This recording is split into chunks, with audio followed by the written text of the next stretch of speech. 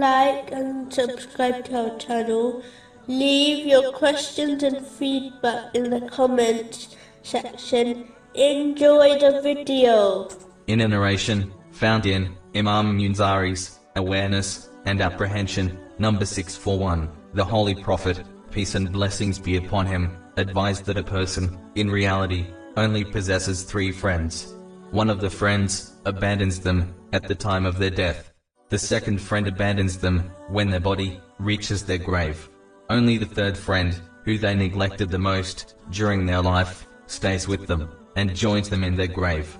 The first friend refers to one's wealth, the second is their family, and the last is their good deeds. This is a clear message that even though one sacrifices everything for wealth and family, these worldly things ultimately abandon them in their hour of need. The only thing that will not leave the deceased are their good deeds, but it is a shame that some prioritize accumulating wealth and pleasing their family above acquiring righteous deeds. It is astonishing Muslims believe this, yet do not change their attitude and behavior. This only indicates the lack of their sincerity and the weakness of their faith. They are happy to give up their rest and sleep for the sake of the world, but are not willing to sacrifice it for the hereafter.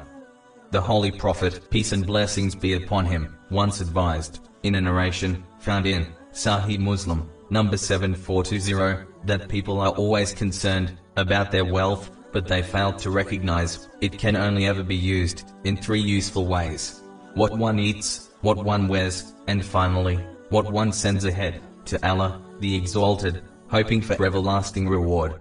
All other forms of wealth will be left behind and used by others at their pleasure, yet the deceased will be held accountable for accumulating the wealth they never enjoyed.